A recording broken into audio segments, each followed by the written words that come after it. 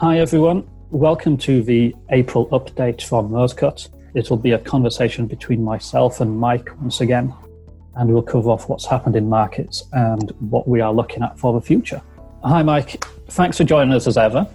Hi there, good morning. I think what we'll do this month is just take a quick look back at what's happened, because there's been an awful lot going on since our last update, and then we can talk a bit more about what we think is going to happen in the future. So if we just recap where we've come from, I think we've seen a market that's essentially had three phases. The first phase was a relatively calm sell-off where the market fell back, say, around 10%. And that was just sentiment switching from very complacent, very risk-taking to a bit more defensive. But then we saw a second phase, which I refer to as the liquidation phase. And that really started when the Federal Reserve did an emergency interest rate cut, but the stock market still fell. And it was almost like investors were saying to the Federal Reserve, you've lost control of the situation. And we saw the dollar strengthening, and we saw people just selling every asset that existed.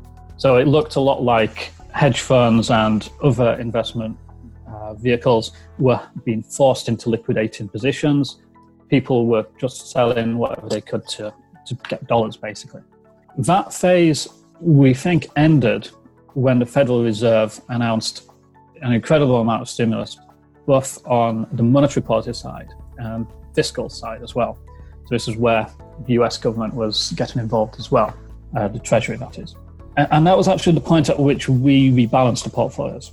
So we looked at what was going on, and we saw credit spreads were tightening. So the risk of corporate bonds were perceived to be coming down. We saw that the market was now responding positively to what the Federal Reserve had done. So it was as if the Fed had regained control of the market, if you like. And we also saw signs that everybody out there, all the strategists, all the fund managers that we read, they were all still very bearish on stocks. And when everyone was that bearish and you're actually seeing positive performance, that's when it's generally a good time to rebalance and actually look to add a bit more to portfolios in the form of equities. So we did this rebalance. We brought portfolios back up to a neutral position on equities, and then added a bit more in the form of UK mid-caps. And that came from the cash that we'd had in reserve for this scenario. Since then, we've moved into this third phase, which I think is really the market trying to figure out how to value stocks given what's going on. And there's still a bit of volatility, but it's not the same sort of dramatic moves that we saw in the second phase. We've now seen the Fed come out and say not only are they going to start buying corporate bonds, including corporate bond ETFs, but recently they've even said they're going to buy high yield ETFs. And that was a cue to us to add a bit more, well, actually add some exposure to high yield bonds into client portfolios using some of the money we've had in government bonds. That's where we are right now.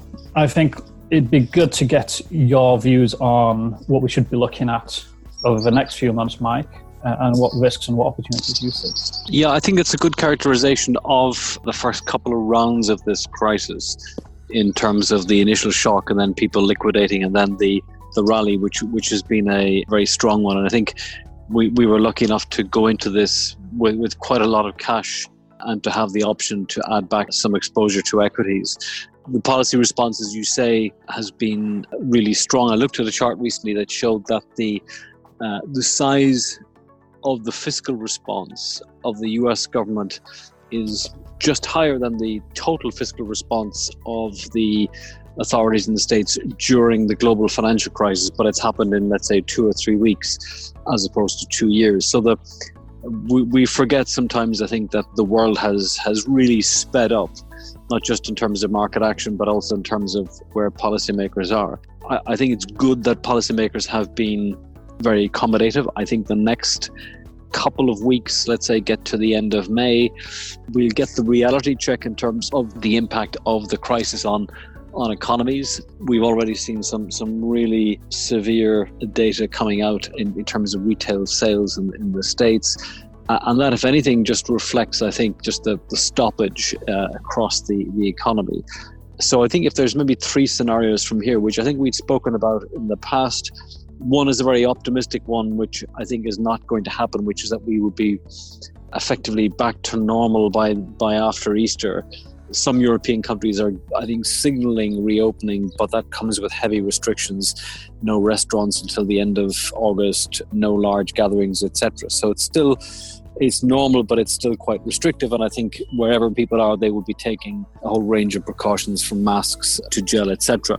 The other kind of mainstream scenario, which I think I still hold to, which is that we continue through May and June just to digest some very bad news in terms of the marking of the economy by the stoppage, and the same would be true in terms of earnings. And then we begin, I think, to figure out where we're going to go. Activity levels begin to pick up. You probably, at a headline level, will see some in 3 or 4 months' time pick up in inflation. That doesn't mean that people would expect that prices will rise. It could actually be the opposite. So I think the summer really is going to be a normalization, and it'll be quite a choppy normalization. I think markets will be range bound. There's a lot of talk in markets about the market hitting or testing the lows. I think what central banks have done probably ups the lower bound, but that in terms of where markets can trade. But I think we still will be in this kind of trading range for the time being. And I think for us, it would be wise just to try and play that trading range, sell risky assets at the very, very top if we think people are being complacent, and then be opportunistic when you get those bouts of extreme or high volatility. And also, I think what's beginning to be more clear, we can talk about this, I think, in a later session, is the extent to which industries are going to adapt very quickly to this shock, and where new industries are going to grow. I mean, it's already clear that software, data, etc., is going to benefit from this. Digital banking, the sector we're in, I think, is certainly going to be helped as well. And I think we will probably continue to see many players pivot towards that. And then obviously some of the kind of the more physical economy will take longer to basically to get up to speed.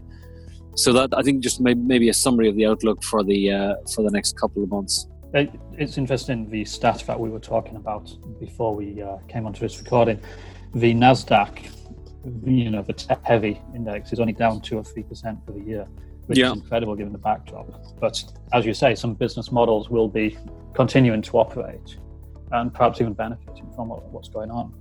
I think also in terms of the exit strategy from this shutdown, that's probably what stopped us from adding more to equities when we did, because it's still uncertain how easily you can go back to normal and how quickly it can happen. If we need to wait for a vaccine to be developed, and it's going to be some time, if some of these European countries do manage to start to operate, not quite as normal, but towards there, then that's more positive for the market. I think the only other thing that I would mention in terms of things that we're looking at is the dollar risk. I've noticed the DXY index, that's still at 100, which is a psychological level that seems to worry people. So that's something I think we're still monitoring.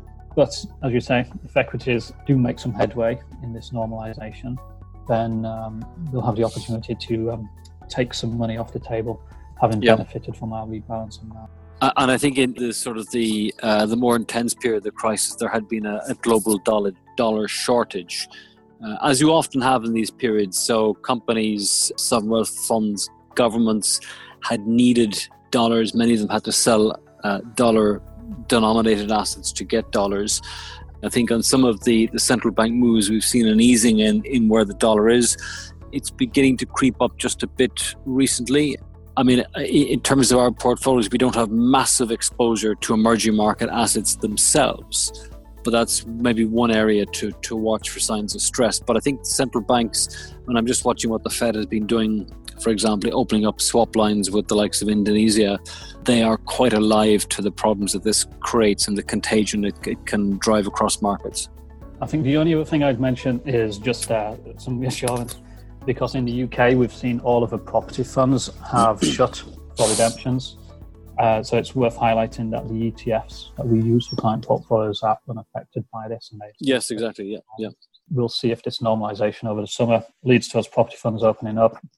We'll see. I think that's it for us from this month, unless there's anything else that we want to cover off. I think so. No, it's going to be volatile, I think, for the next 2 months. We've gone into this, I think, reasonably well with that cash position, and we'll just try and navigate this volatility as best we can. Yeah, brilliant. Okay. Thank you, Mike. Thanks, guys.